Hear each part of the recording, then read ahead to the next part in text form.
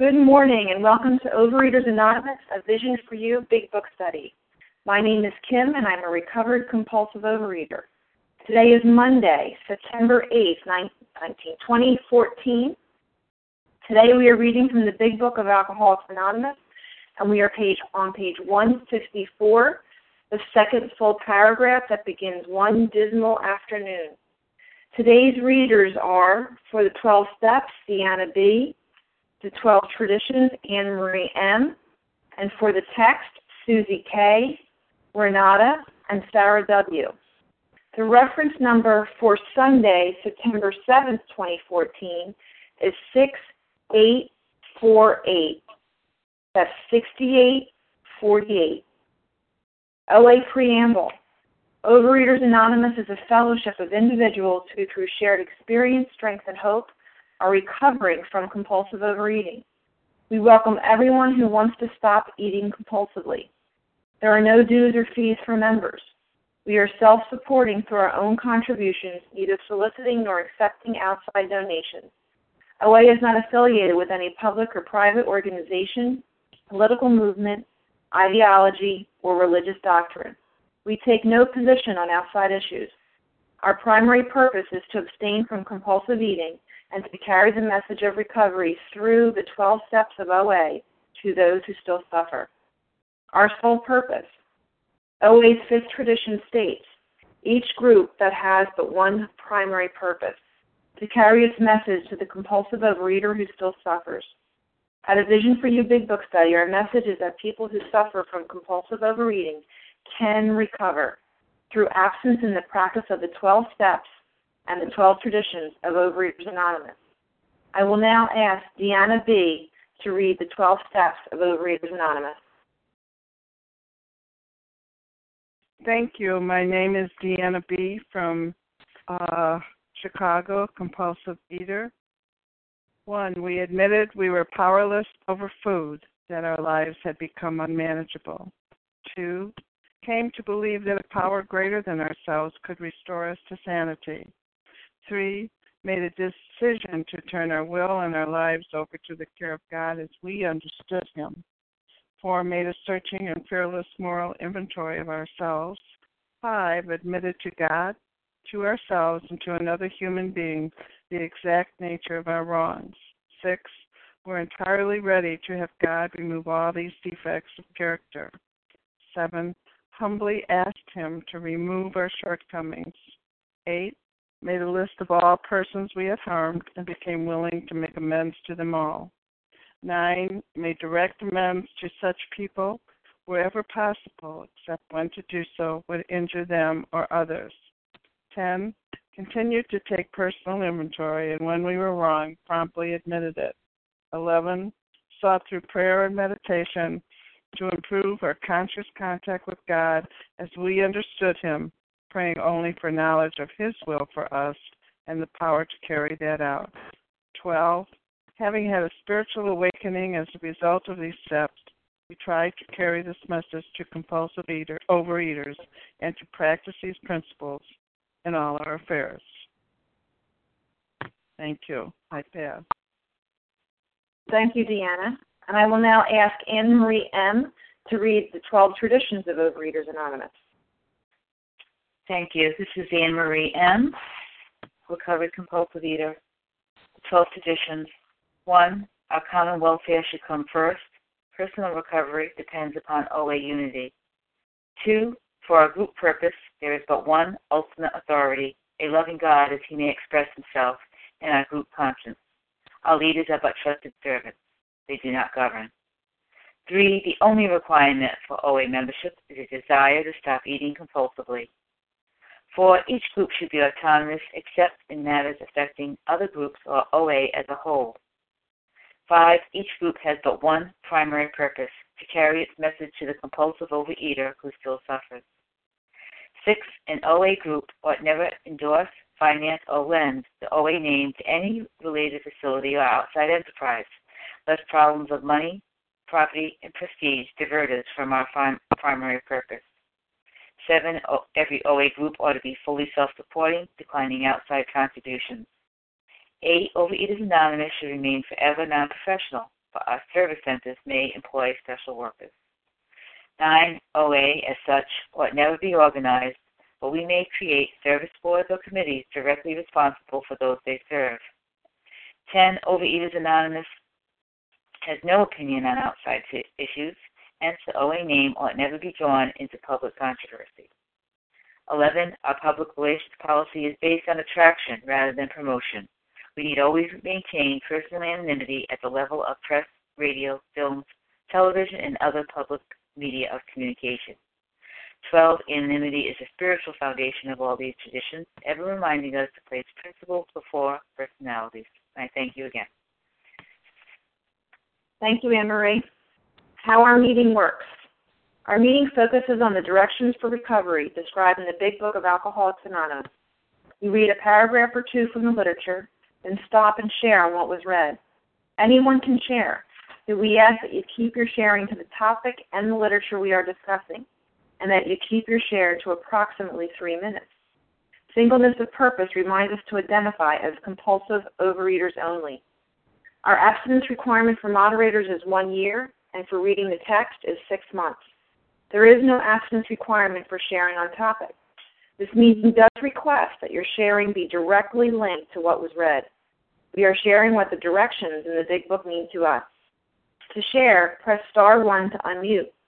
Once you are done sharing, let us know by saying pass, then press star 1 to mute your phone.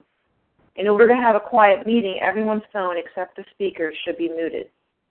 Today we resume our study of the Big Book on page 154, the second full paragraph that begins, "One dismal afternoon." And I'm going to ask Susie K. to begin reading for us. Good morning. Can you hear me? Excuse me.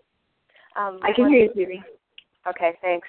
This is Susie K. I'm a recovered compulsive overeater from Maine. One dismal afternoon, he paced the hotel lobby, wondering how his bill was to be paid.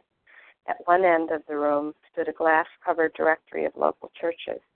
Down the lobby, the door opened into an attractive bar. He could see the gay crowd inside. In there, he would find companionship and release. Unless he took some drinks, he might not have the courage to scrape an acquaintance and would have a lonely weekend. Of course he couldn't drink, but why not sit hopefully at a table, a bottle of ginger ale before him? After all, had he not been sober 6 months now? Perhaps he could handle, say, 3 drinks, no more. Fear gripped him. He was on thin ice. Again, it was the old, insidious insanity, that first drink. With a shiver, he turned away and walked down the lobby to the church directory. Music and gay chatter still floated to him from the bar. So, my name's Susie. I'm a recovered compulsive overeater, and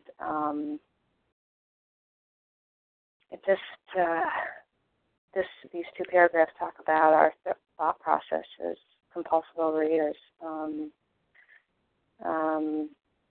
I know I have this self-knowledge. Of course, I can't drink or I can't eat sugar, and there are other addictive substances. I can't eat them.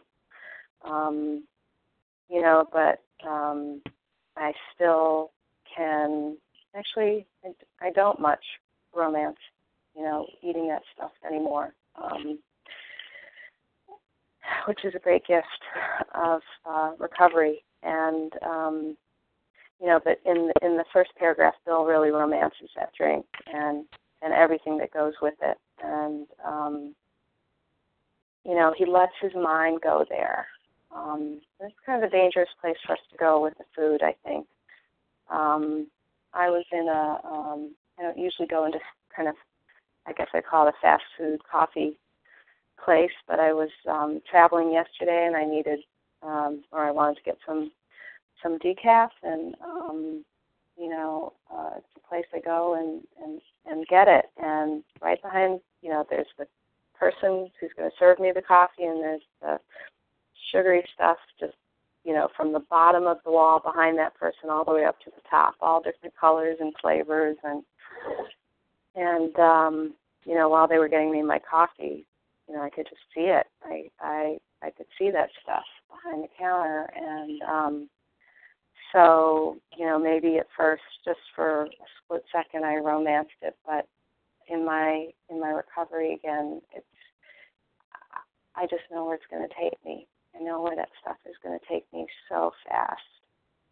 If I put a morsel of that sugar in my mouth, I just become crazy. So those thoughts can still come into our minds. I'm 15 months abstinent. I've worked the steps, and I've made my amends, and I'm working in steps 10, 11, and 12, and I know I can't drink, but knowing that I can't eat that sugar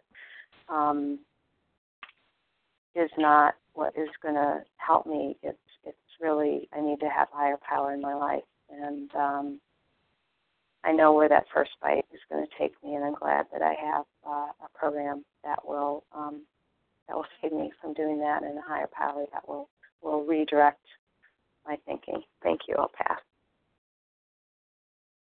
Thank you, Susie K. And who would like to comment on the 2 paragraphs that were just read? This is Paula. May I comment? Go ahead, Paula. Thank you. Thank you, Kim. This would be Paula, recovered compulsive overeater. I want to just go to that first line, just the first words, because we've all had them.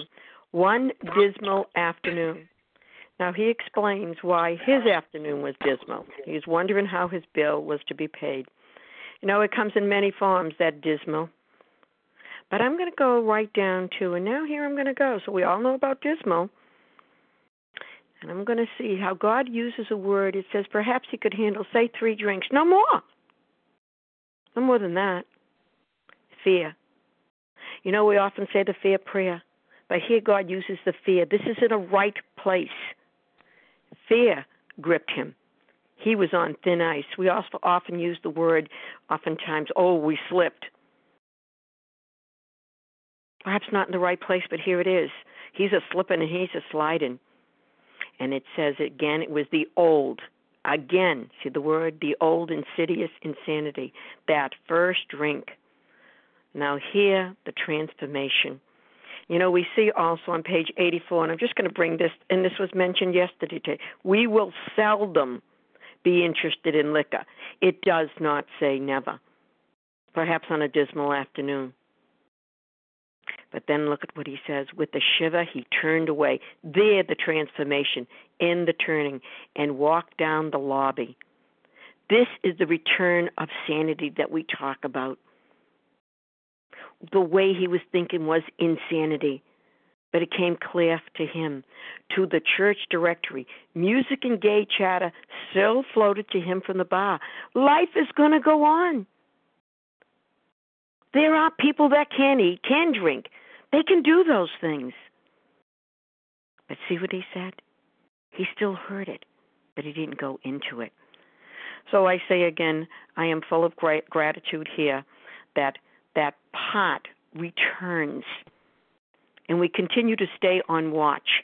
Like in the military, if you're on watch, you're on guard. And that he was. Thank you for allowing me to share. And with that, I do pass. Thank you, Paula. Who else would like to share on these paragraphs? Barbara. Suji. Go ahead. Okay, Barbara, Suji. Anyone else? Katie F. Okay, and Katie F. So we're going to go Barbara, Suji, and then Katie F. Go ahead, Barbara. Thank you. This is Barbara, recovered compulsive overeater in Massachusetts. Well, I love this passage because it just has so much that speaks to me about my own patterns and choices and ways that I could go and ways that I, thank God, don't go, and what the process is very often for me. That's what I see and hear.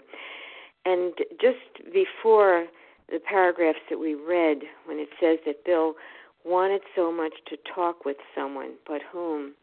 Well, what that calls up for me is the loneliness of the disease of compulsive overeating. I know I often used to be close to women who came from AA to OA, and we used to contrast what it was like to be out in a bar and happy with people, all this description of what he says, the gay crowd inside, companionship. And I used to say, well, for me, And as they, began to uncover food as an addiction too, it was such a lonely pattern. It was like alone, hiding.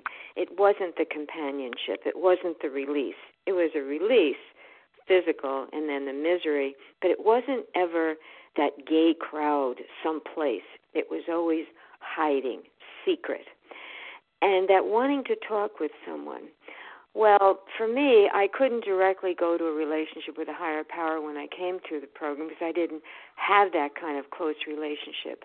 But I did find the close relationship with people who then led me to an ultimate relationship with the God of my understanding.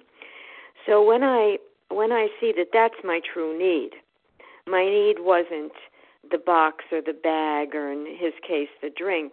It was really to have someone to be close to go with, to talk about all these things that were causing him all his misery and what was going to happen. And that's what the program provides, and that's what the spiritual experience provides.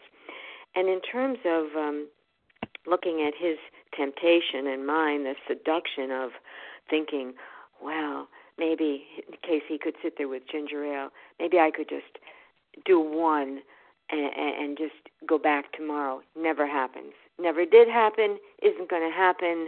It's described very, very well with the phenomenon of craving and in the experience that I have and I listen to others have. Never going to happen. That is crazy. He calls it insidious insanity, that there can just be one. My friend Susie could, just have a binge when she was upset with her husband or her children or her boss or somebody, and then she could go back the next day. I never could get that because that never could happen to me. It just went on until I had some kind of a crash. So the choice to go to the other end of the lobby, to the church directory, as opposed to the bar, was a great choice. And he shivered. And I myself sometimes have to produce a shiver. I have to remind myself by inducing that. This is your choice if you go path A or path B. Thank you, and I pass. Thank you, Barbara. And Sue G., your turn for a 3-minute share. Thank you. Good morning, fellow visionaries. It's Sue G., recovered in suburban Philadelphia. And I just love this chapter. It is like the recapitulation of a Beethoven symphony. And it starts out sounding kind of like a Walt Disney tune. A spoonful of sugar will make the medicine go down. So now we're into the struggle. One dismal afternoon, he paced the hotel lobby wondering how his bill was to be paid. He had his overwhelming real-life problem. And that goes, uh-oh, now we're really vulnerable. And then comes a whole bunch of chit-chat that sounds a little like more about alcoholism. He's got a lot of ideas here. He could go into this attractive gay crowd inside. If he didn't take drinks, he might not have the courage to scrape an acquaintance. So now we're a little bit servile and scraping, which we're not supposed to be in our recovered state, but we're getting there. Bill is really into it. So he couldn't drink, but why doesn't he sit hopefully at a table, a bottle of ginger ale before him? Even has the word ale in it. He needs a new GPS, and he gets one. He set his GPS says, like the old one said, my new one doesn't do this, but the old one said recalculating. And so perhaps he could handle, say, 3 drinks, no more. Fear gripped him, etc. And then the music and gay chatter is still floating around from the bar, but he walks in a different direction. He turns around. He does something different. He has his little wedding ceremony of step 3, and he says, oops, I think I'll go in the other direction. And that's what he does. I just think it's so beautifully stated here, and it's really fun to read this chapter. And I read it seriously because I read for the first time on A Vision for You on Friday, and I just got to read the text. I didn't get to say a word. So I really studied this text before, after, and during, and it's great. It's full of tips. So thanks for letting me share. I pass. Thanks, Sue G. And Katie F. Good morning. This is Katie Up, a recovered compulsive overeater in Virginia. And this, as Paula said, one dismal afternoon. I mean, we're all going to have some time when the pink cloud of abstinence, the pink cloud of being recovered, everybody getting along, and everything just seeming so wonderful something's going to happen. Everybody's going to have a dismal afternoon, and we're all going to have a time when we don't know what's going to happen next, whether it be financial, a worry with our kids, a worry, with our marriage, with our job, with whatever. Fill in the blank. Anything can come into our lives and make us think, I can't do this anymore. I need to go back. I need to go back to what always worked before, which was, just to have a few bites to get that ease and comfort. And, thank God, this is a clear example of what we need to do. What I have to do when I get into a place where I think I can't do this anymore, I have to turn to helping others. And that's what he did. He looked for a total stranger. And, this is the, we're not on to that part, what he does, but with a shiver, he turned away and walked down the lobby to the church directory. And that's what I do when I get, when I start thinking, well, it's just so inconvenient to keep eating this way, and I just need to, chill out and, stop working this program so hard. I don't have time to be on that phone line. I don't have time to call my sponsor. I'm just too busy. And, I get a shiver. I get a shiver because I'm immediately catapulted back to where I was before I got recovered. And that was day after day after day, 11 months, the last time I picked up the sugar, 11 months of every single day eating more and more and more and not being able to put down the food.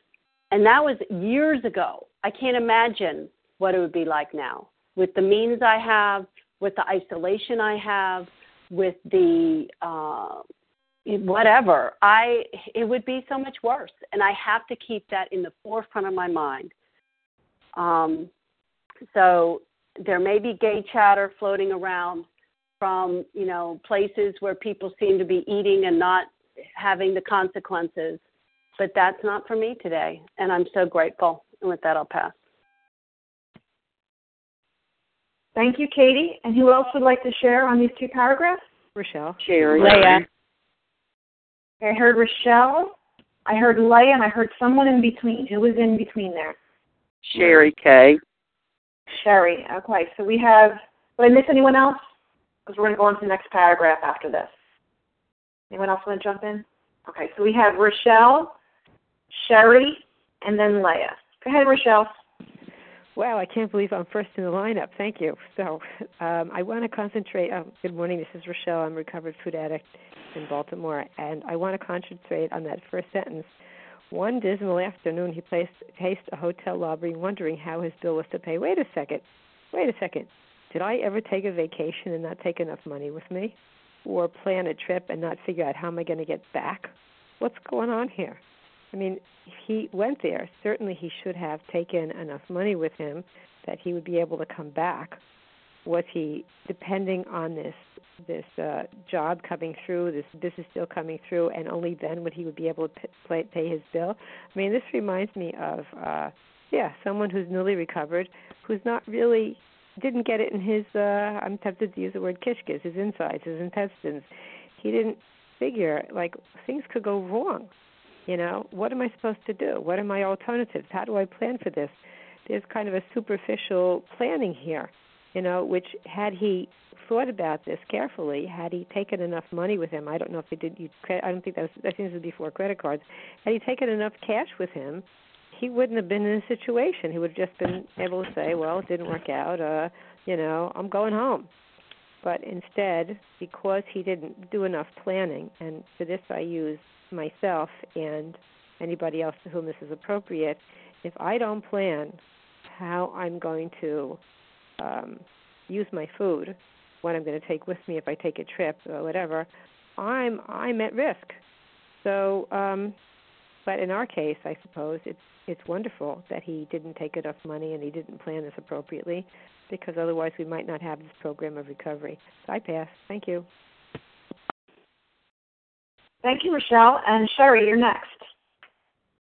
This is Sherry Kay in Georgia. I want to share about the. Can you hear me? I can hear you great, Sherry. I can hear you, Sherry. Okay. All right, thank you. The sentence that ends with and would have a lonely weekend. Well, for me, my binging made my life very, very lonely. And I think, I don't know,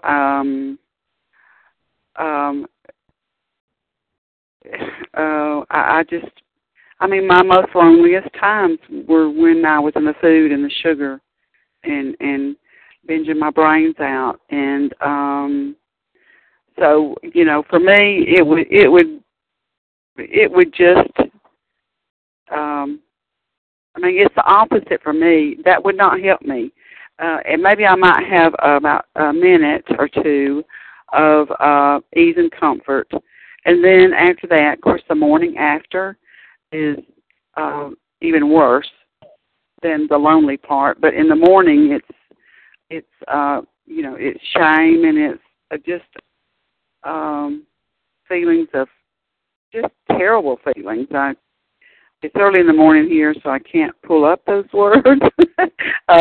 But anyway, I just think for me the lonely weekend, I would have it even worse if I picked up. So thank you. Thank you, Sherry. And Leah, you're next. Thank you, Kim, for your service. He was on thin ice.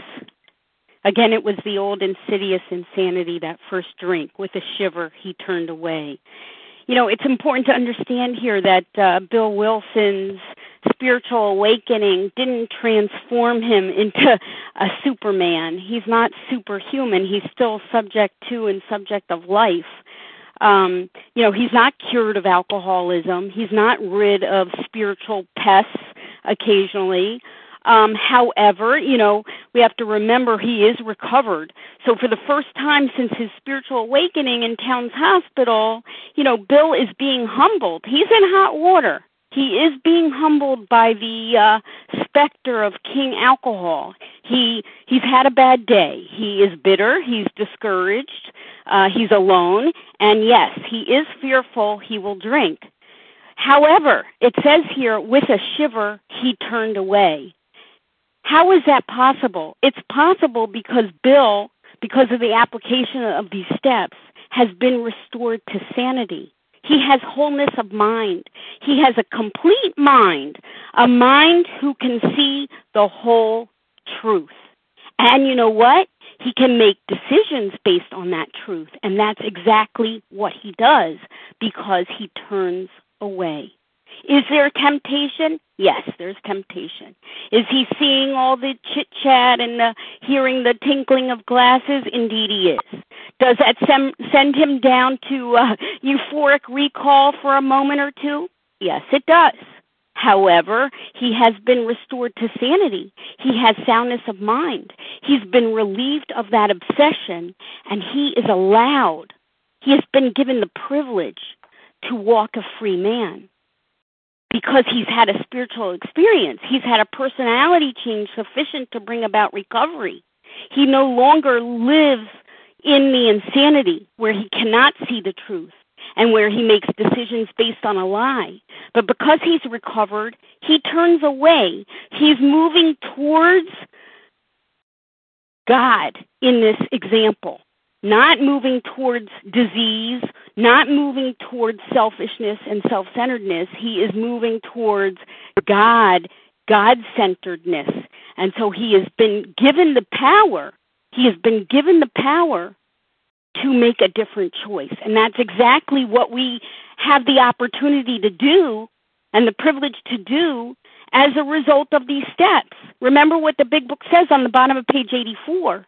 We will seldom be interested in liquor. If tempted, which Bill is in this example, we recoil from it as if from a hot flame. And that's exactly what he does. and thank God for that, or you and I wouldn't be here. And with that, I pass. Thanks. Thanks, Leah. And we're going to move on to the next paragraph. And Renata, would you read that? It's the last paragraph on page 154. Sure. Hi, good morning, everyone. This is Renata, recovered compulsive overeater in New York. It is a privilege to do service today. Thank you, God. But what about his responsibilities, his family, and the men who would die because they would not know how to get well? Ah, yes, those alcoholics. There must be such in this town. He would phone a clergyman. His sanity returned, and he thanked God. Selecting a church at random from the directory, he stepped into a booth and lifted the receiver. So like Leah was saying, Bill is now recovered. He's able to think of the consequences that having a drink will bring. He can now see what a drink would do to him and not what it would do for him. You know, he's also thinking of his responsibilities. He's thinking of others. He knows that if he takes so much as one drink, he won't be able to be of service. And now Bill is not, the same selfish and money-driven man that he was before he had a spiritual experience. The fact that he's recovered now, too, put him on different bases.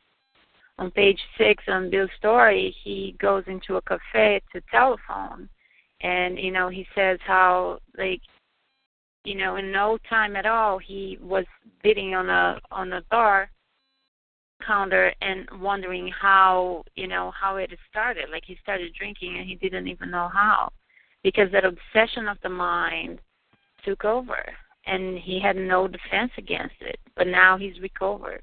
So, his higher power brings to his consciousness, what the drink's going to do to him.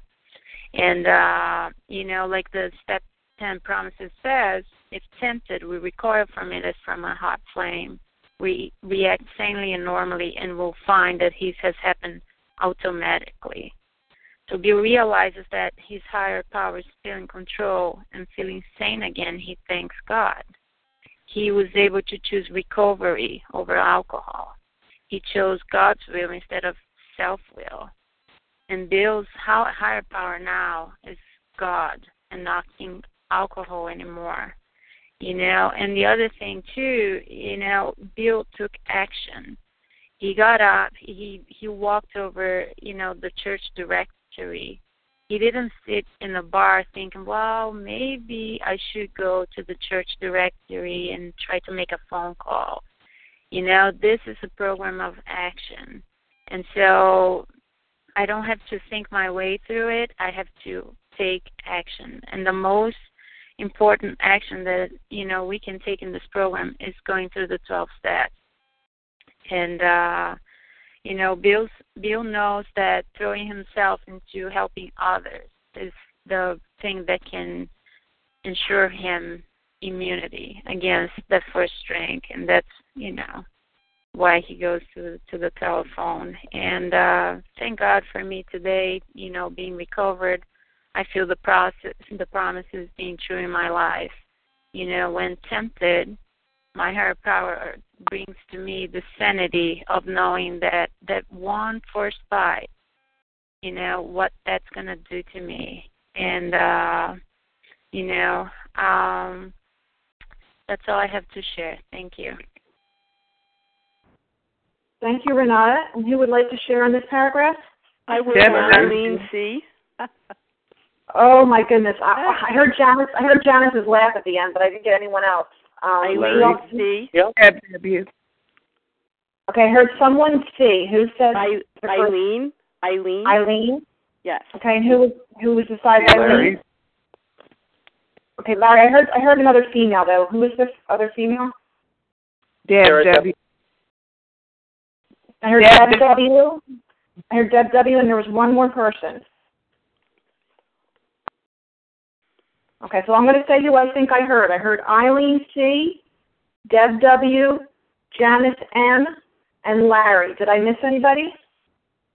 Sarah W., but that's okay if we don't get to me. It's all right. I'll put you at the end, Sarah. We'll see how we did with time. Thank you so much.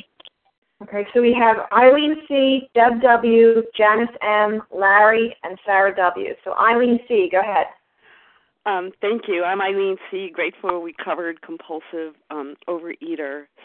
So a lot of what I was thinking has already been shared, but just to sum up what I'm thinking, this morning I was rereading pages 84 to 88, and I got to the line right before step 11, the paragraph which says, if we have carefully followed directions, we have begun to sense the flow of His Spirit into us. To some extent, we have become God conscious.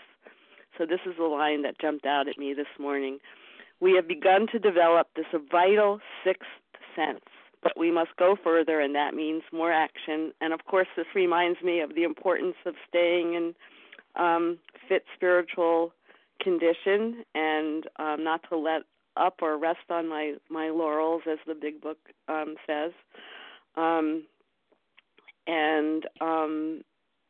here's Bill Wilson, who's been sober for six months, and the old insidious insanity, the first drink, came into his mind, but he turned away with a shiver. And to me, that is that vital sixth sense that lives with me as long as I live in step 10, 11, and 12. And so that's really all I wanted to say. I know there's a lot of other people who want to share. So thank you. I love reading this. It's so powerful.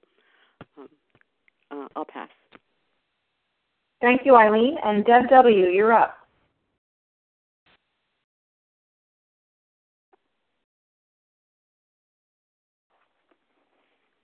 Deb W., hit *1 to unmute. This is Deb W. Somehow I got muted. Can you hear me now? I can hear you, Deb. Okay. So he's talking about, this little paragraph is where the pause happens, is what I got from it.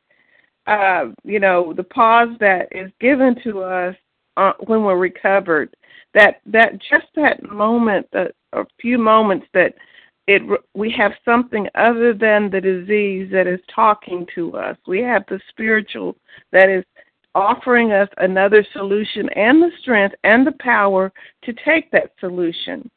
Bill had a vision.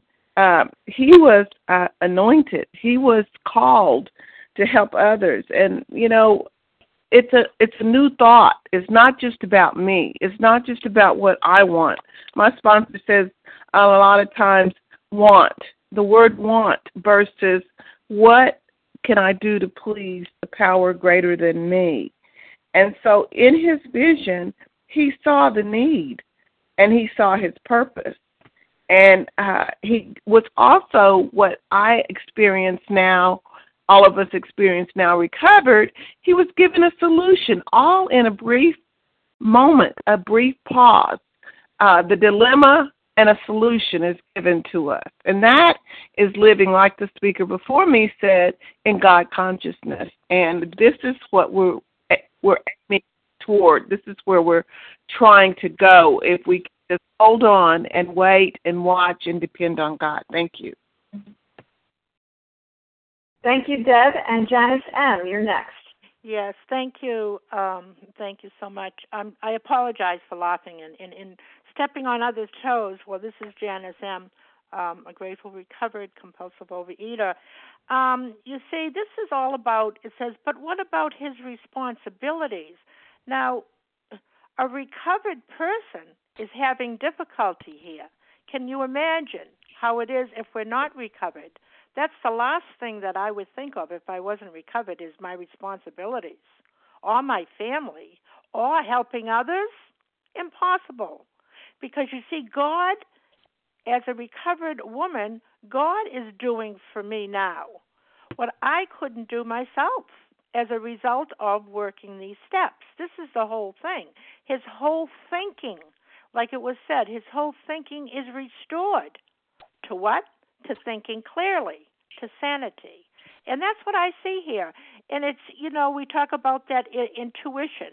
It wasn't a coincidence to me it was my higher power, whom I choose to call God, that, I selected a church at random, from the directory, and I got somebody. That's not a coincidence. For me, it's a God working in my life.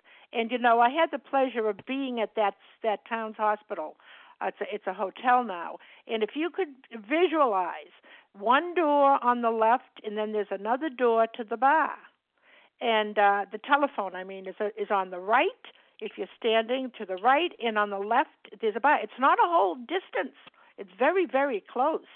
So you see, there has to be, that is God's vision for us, because the ultimate is, after we're recovered, family, job, and then others. Not recovered, I would never think like that. And with that, I pass. Thanks. Thanks, Janet. And Larry, you're next. Hi, Kim. Thanks for your service. Larry, recovered compulsive overeater from Chicago. So, this is pretty cool. His sanity returned, and he thanked God. It speaks to change, and it's an interesting thing here. It leads me to this question: what really leads to lasting personal transformation? And how are we able to make these different choices now? And there's change is a mystery. There's no panacea. No one answer to how and why some people can alter their behavior, as Bill did here, while others cannot. Even among experts, on change, there's a lot of different. There's a debate on how change happens. But see, I know today, as a result of working these steps, that God changed me. See, his sanity returned, and he thanked God. And as was said before, what happens, prior to having a spiritual transformation, prior to having this complete psychic change, ultimately, my actions followed my thinking, and my actions nearly always, they were not the responsible ones, right? I would eventually pick up the food, pick up the drink. And today, because my sanity has been restored, I can make the right decision, and I thank God for that. Doesn't mean that on occasion, things will happen, or fear will grip me, that false evidence appearing real, that lie. But like it says in the Spiritual Experience on page 567, what often takes place in a few months of all the decades that I've been alive, could seldom have been accomplished by years of self-discipline. With few exceptions, our members find that they have tapped an unsuspected resource, And that was, for me, God, an inner resource. God exists within me now. I've reconnected. I've plugged into the power source. That's what happened to Bill that day. He was having a rough day, but he was able to make a good decision. And that's, as the result of working these steps, is what's happened to me. With that, I'll pass. Thanks. Thank you, Larry. And Sarah W., you're next. Good morning, Kim. Thank you for your service. Good morning, everyone. My name is Sarah W. I am a grateful, recovered, compulsive overeater. I was thinking that there's a lot of step 2 and step 6 in this paragraph, and that's why I wanted to share. I know that the 6th step is all about, what's the difference between a woman and a girl? What's the difference between a man and a boy? And, he was looking at the fact that he needed to look at his responsibilities. He no longer was wanting to live in that selfish mode of, what can I do for me? How can I get what I want?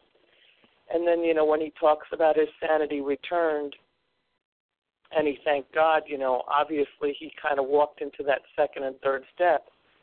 He came to believe that a power greater than him could restore him to sanity, and that he was turning his will and his life over. And then he obviously was willing to pick up the phone and reach out to help another alcoholic or another person in need. And, that's what the whole program is about. It's about getting out of ourselves. We know that selfishness and self-centeredness is the root of our problem. And that's what the steps provide.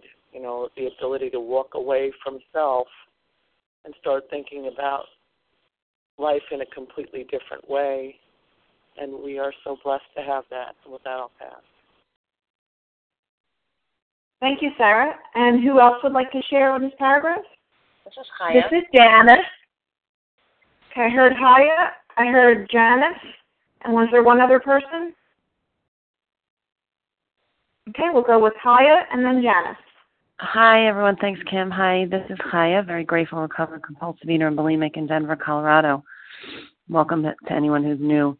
I just love when we read this. I love this chapter, and I love, watching the unfolding of how, we are here today. And that, what was explained to me is, that is where it describes in, in the 10th step where it says we will react sanely and normally. It's not even our doing, right? It just comes.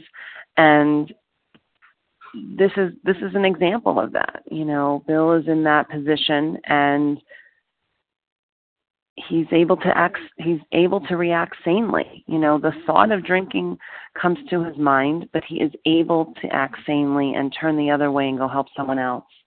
And as was just said, helping someone else really is the key to our long-lasting recovery.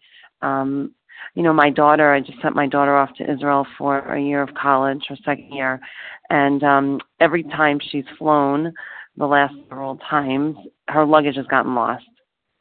And so we just made it up that she was going to lose her luggage. Like, we just planned that she was going to lose her luggage. And she called me when she got there, and she said, my luggage wasn't lost. She said, but it was amazing. There were a few girls on her flight who were going for their first time, for their first year of college, and she's going back for her second. And she's part of what she's doing is also mentoring the girls that are coming for the first time. So there were a few girls on her flight that happened to have been that were on her flight that were going for the first time. So she said, Mommy, there were a few girls that were coming for their first year, and they didn't know what was going on when we landed. And so I started helping them. You know what? I wasn't thinking about me. And I thought, this is the key to life. This is the key to our recovery. And really, it's the secret to life in general, that I get out of myself when I think about others. And for an alcoholic, for a compulsive eater, my troubles, the foundation of my troubles is, as my sponsor and I call it, what have you done for me lately? That's my trouble, as opposed to what can I do for you? And the disciplines have trained me to think that way as often as possible, and I have a 10th step to help me when I don't. But here's Bill, and he is recovered. He has been given a relationship with God that stepped in. We learned in more about alcoholism that there comes a time where there's nothing that can separate us from that drink except the act of a higher power. And this is clearly an example, a demonstration of that. And that the key, it says, when all else fails, working with another alcoholic. That's what's demonstrated here. So it's just a beautiful application of what we learn and really what we become as a result of the steps. Because I think more than anything, it was a process of becoming, and it's a continual process of becoming. Until my days are over, I will continue to become. And that's why we have these incredible steps 10, 11, and 12, which allow us to do that. And with that, I pass. Thank you. Thank you, Haya. And Janice. Good morning. Good morning, Miss Kim. Good morning, Vision for You. My name is Janice, and I am a recovered compulsive overeater. Thank you, God. I think about Bill because I think about myself. And in that moment, he knew that if he did the same things over and over again, he was going to get the same results he'd always gotten. I don't know about you as a compulsive overeater, but I know about my disease and where it took me to. And I don't want to ever forget that. I don't want to ever forget that. Because what had once been a habit had become an obsession. And I was drinking, eating against my will. somebody like me who had once had a lot of willpower. Now I was at that place, and Bill knew. He I believe, had this mission now. And for 6 months, somehow he knew carrying this message of what had happened to him had kept him sober. But he looked for someone to connect with because he knew on his own he would not last. On his own, the thinking. But getting back to that same place where this time it'll be different. This time I can sit at a table. I won't have anything to drink, but this time I can connect with some people. Laughter and gaiety in that bar room beckoned him. But then he knew that for his own sake, he had to connect with another alcoholic. And so he made those telephone calls, and it is no different for me today. You know, when fear strikes you, when something happens to me and I am uncomfortable and disturbed, I know now that picking up the phone and talking with another compulsive overeater will help me and hopefully will help them as well. Because I tell people, pick up the phone before you pick up the food and something remarkable happens. There is in that miracle God, I believe. Whatever you define God is, your personal higher power. And Bill discovered that for himself too. You know, Dr. Silkworth had been trying to help him, you know, and knew that if you keep trying to drag those alcoholics off the bar stool and tell them what to do, it's not going to work. But if you share your own personal experience, what worked for you, you know, they might have a chance as well. And so here he is, and he can practice that. He can practice that by turning away from that old thinking and that old, deeply ingrained habit to a new way of thinking. And with that, I'll pass. Thanks, Janice. And I'm going to jump in here before we close out because we're getting close to the end of our meeting. And, you know, it says here, selecting a church at random from the directory, he stepped into a booth and lifted up the receiver. And I personally love studying the history of AA, and I was listening to some history stuff, and it talked about that Bill called a Reverend Walter F. Tunks and got 10 names from him. And he thought to himself, well, Tunks rhymes with drunks. He must know some drunks if his last name is Tunks. And I just thought, what the brain of an alcoholic to think that way. And he was given 10 names, and one of the names he was given was Henrietta Sieberling. And he didn't want to call Henrietta Sieberling because this deal that had fallen through, the gentleman who owned the company that they didn't get the proxy was named Sieberling. And he assumed it was the wife of the gentleman that just turned down their business offer. And he left that name till the end. But nobody could help him find a drunk. So finally, he called up Henrietta Sieberling and said, I am the rum hound from New York, and I need a drunk to talk to. And Henrietta said, of course you do. We've been waiting for your call. And Bill was aghast, like, what is she talking about? And here, Henrietta Sieberling was in the Oxford group with Dr. Bob Smith. And that week, they had a prayer meeting saying, God, please bring us somebody that can help our dear Dr. Bob. So when she received that phone call from Bill, she just knew it was divine intervention and that Bill was meant to call her. And she called Ann Smith, and we'll be reading tomorrow about that wonderful meeting between the two.